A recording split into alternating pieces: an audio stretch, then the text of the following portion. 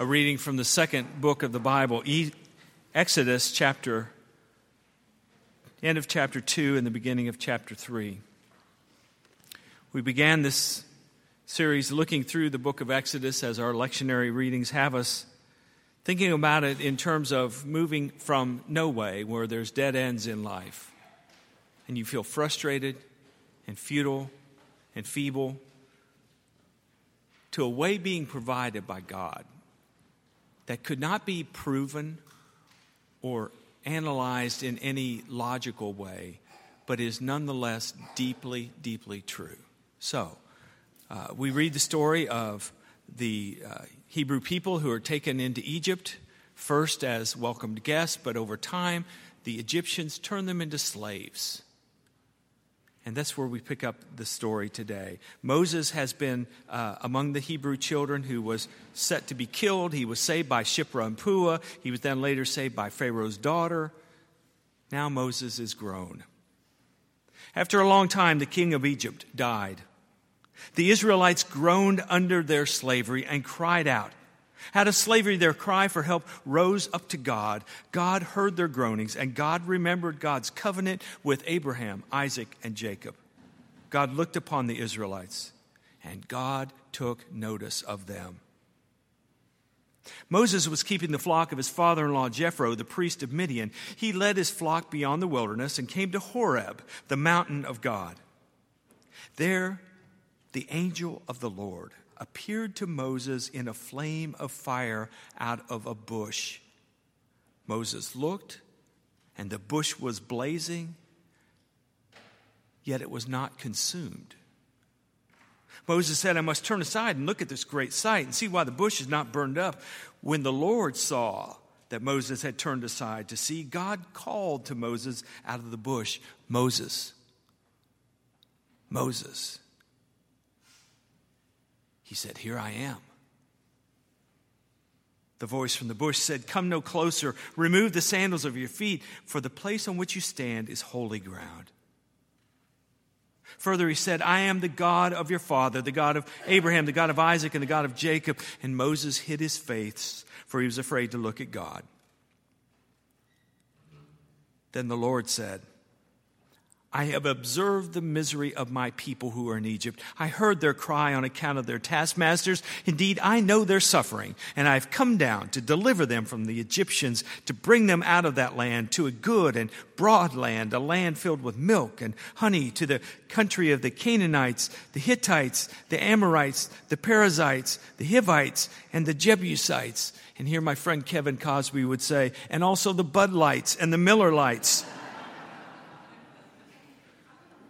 The cry of the Israelites now has come to me. I've seen how the Egyptians oppress them. So come, I will send you to Pharaoh to bring my people, the Israelites, out of Egypt. But Moses said, who am I that I should go to Pharaoh and bring the Israelites out of Egypt? God answered, I will be with you. And this shall be the sign for which it is that it is I who sent you. When you brought the people out of Egypt, you shall worship God on this very mountain. But Moses said, if I come to the Israelites and say to them, the God of your ancestors has sent me to you, and they ask me, what's his name? What shall I say to them? God said to Moses, I am who I am. Thus you shall say to the Israelites, I am sent me to you. God said to Moses, thus you shall say to the Israelites, the Lord, the God of your ancestors, the God of Abraham, the God of Isaac, the God of Jacob, this God has sent me to you. This is my name forever, the word of our Lord. Thanks be to God. Let's pray together.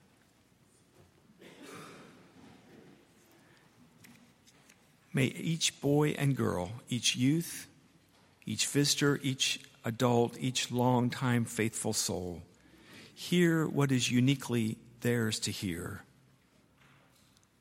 For the people have come to hear you, God, not a choir, not a preacher, you, who speak the language of the heart.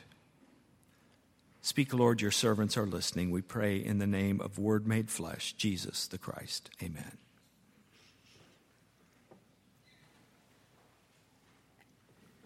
Walter Brueggemann is a friend of Highland Baptist Church. He's preached here many times. He's a prolific author. And in a number of his books, he talks about the importance of God's people, the people of faith, being what he calls bilingual. Bilingual. This isn't just a matter of knowing English and Spanish or German or Thai or whatever.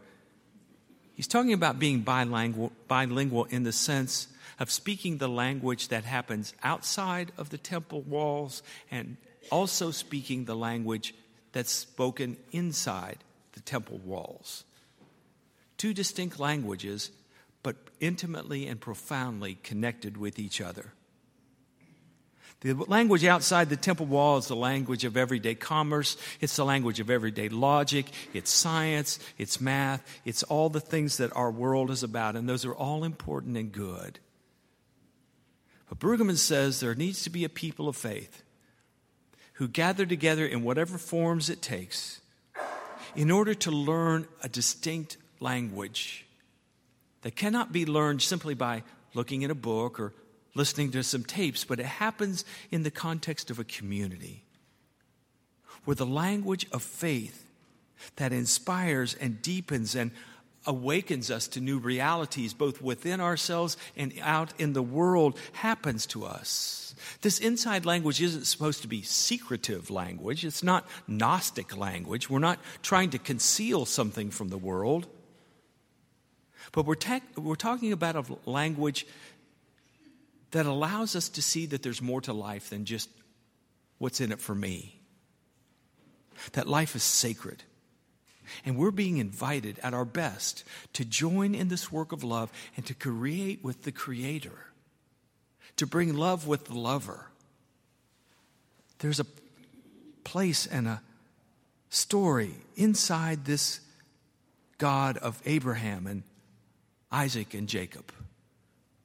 So the passage we just read was insider language. It's what we say inside the temple walls. But let's step for a moment outside the temple walls into chapter 2 and see what happened. What leads to this momentous event in chapter 3? Chapter 2, Moses, being raised in the palace of the Pharaoh, is one day walking among his people, among the Hebrew people. And he sees an Egyptian beating a Hebrew man. Moses, who was raised in the palace, had never had this kind of experience, and he immediately and instinctively and impulsively, perhaps, steps in to stop the injustice, and in doing so, he kills the Egyptian man. Now, you might think, well, he's the Pharaoh's adopted grandson. Now, this is no problem. But Moses knows his grandfather. He was raised in that house. He knows that Pharaoh only speaks outside language, the language of revenge, the language of power and privilege. And indeed, Pharaoh wants to kill Moses because Moses killed the Egyptian. So Moses flees to Midian. He goes to this town, and of course he goes to the center of town. He goes to the well. Why would you go to the well? Well, perhaps he was thirsty, but perhaps it's because all the women came to the well. So he's there minding his own business when, as if on cue, the 7 daughters of the priest come to the well to get what they need to live and to feed their flocks. But there's a rogue, bully group of shepherds who drive the 7 women away. You've been in that experience before.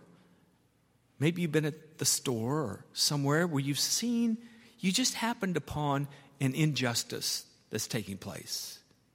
Something wrong is happening. Somebody's being bullied. Someone's being treated less than. And you ask yourself, should I get involved? No, don't put your nose in other people's business. Says, my daughter likes to say, Nunya. That's Nunya business. Nunya. But for reasons not named Once again, as Moses did when one of the fellow Hebrews was being beaten, Moses intervenes and drives off these bully shepherds. Which leads us to the end of chapter 2 and the beginning of chapter 3, where we switch from outside language to inside language. And all the elements are there. Horeb, the mountain of God, the burning bush, the angel, take off your shoes. Everything is about this sacred presence, the fire. Always the fire of God. The summons, Moses, Moses. The classic response, here I am. And then 3 different times in this narrative, you heard God connect what was happening now with what had happened in the past to connect them to their ancestors, Abraham, Isaac, and Jacob. Let me stop there and say I've been thinking about Abraham, Isaac, and Jacob. Because as I say those words, for me, they're sort of like the Old Testament version of the Trinity, the Father, Son, and the Holy Spirit, or the Creator, Christ, and Spirit. But I don't think that's what it meant. I think those who are on the inside, those who have read the book, those who know the story of Abraham and Isaac and Jacob, know the truth. Abraham, Isaac, and Jacob are people just like us. They're everyday people. I don't mean to disrespect them. You read it. Someone wrote the biographies. They're in the Bible. They're in the book of Genesis. You tell me. These are ordinary people who mess up just like you do and just like I do. And yet, they were the ones who were faithful, who heard this call and responded. But they're ordinary people. He might as well have said Larry, Moe, and Curly. Or Larry, Daryl, and Daryl, my other brother Daryl. But here's what they did get. They somehow got that God was one. One. Not like the Egyptians where there's all kinds of gods, but rather this God was one, and this God always worked for justice, always working to bring healing and hope into the world. And so the bush says to Moses, I've observed the misery of my people. I've heard their cries about their taskmasters. I see how the Egyptians oppress. I know their suffering, and I've come down to deliver. And Moses falls to his knees and thinks, oh, good, here it is. We're going to get delivered. I'm sure he did not have a clue of what he would hear next. I'm coming down, and I'm sending you to go to Pharaoh and say, let my people go. And Moses doesn't expect this, but what do you do with it? What do you do when you feel that call to step out of your comfort zone and step onto the vulnerable path? The path that you know will cost you something, but you still want to do it because you're drawn to it, because it's who you are. We were made by love, for love. So Moses asked the voice, if I go to my people and say, you've sent me, what's your name? In a world of many gods, what's your name? Even to the Israel people, they've been in Egypt so long. What is your name? Let's be clear here. And the voice from the bush says, I am who I am, or I will be who I will be, or even more abbreviated, I am. I'm life. This invisible sacred energy that's in every present moment, every story of injustice, every moment of vulnerability, every moment of empathy, small or large, whether it has God's name attached to it or not, God is present. God is the justice that is being done in this world, always calling life toward healing and unity and harmony and abundance and grace. Do you see this God? Do you hear this God? For God is still calling from the bush. Only the name isn't Moses. It's Holly and Roy, it's God. It's you, it's me, calling to us. We aren't Moses. We'll each have our different roles. Some will be visionaries, some will be advocates, some will be wise elders who help us to count the cost. Others will be people who get out there and survey the field and see where God's way could break forth. And others are graders of the road, and others will design the signs that help people direct traffic toward that way, God's new way, out of no way. How do people get out of slavery? There's no way. They've got all the guns, they've got all the power, they've got all the might, they make all the rules, and we think there's no way. But Exodus tells us there's always a way out of no way. That's true in the big, in the macro, and it's true in the micro, in your life. What you struggle with, God can provide and show a way that comes out of seemingly no way. It's a matter of trust. It's a God who can't redo the past, but can heal the past. A God who's in this present moment with us, helping us see and understand. But it's also a God in the future who says, trust it. Don't borrow trouble. Be here now and trust the future to me. Because life's going to happen. Good things are going to happen. Bad things are going to happen. Today's pharaohs, just like the Pharaoh of old, are blind, they're tone deaf, they're insensitive, they're harsh, they're narcissistic, they're violent. It's the old 19th century hymn says, truth forever on the scaffold, wrong forever on the throne. And I don't know about you, but I get angry. I feel abandoned and I feel hopeless, and sometimes I want to cry out with the people of old, God, where are you? And the invitation comes back, as Mary said long ago, just let it be. Let it be. The Beatles didn't make that up, you know. Mary said it first. Let it be. Just let life happen. Trust that there's this, what I call the invisible hand of justice that invites fairness and kindness, abundance and harmony. An invisible hand of justice. I'm riffing off of Adam Smith's 1776 quote about the invisible hand of the market in his book, The Wealth of Nations, where he basically says people who look out for their own self-interest, eventually things will work out for everyone. But Exodus and faith says, no, there's another force at work in the world, a force for good and harmony, the invisible hand of justice that the people inside the walls, you and me, give a name to. We call it God. God. We follow when we embody this one, however faint and feebly. We try, as we read together from Romans 12, to overcome evil with good. In ourselves, when those voices of shame and insecurity and hopelessness and loneliness rise up in us, we follow and embody this way that brings healing.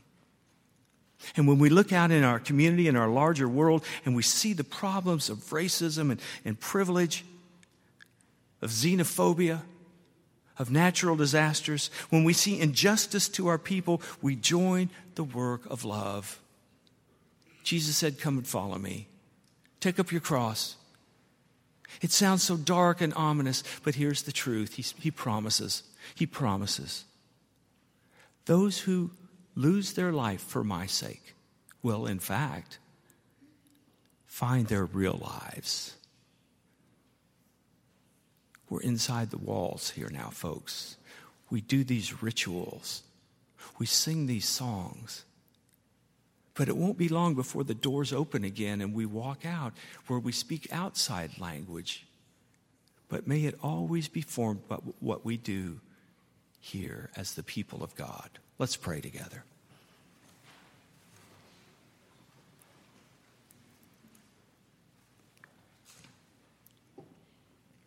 God of ancient days and old stories,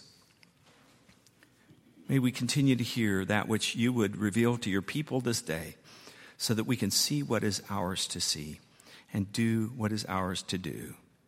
In the name of Jesus, who lived his life fully for you, and you gave it back to him.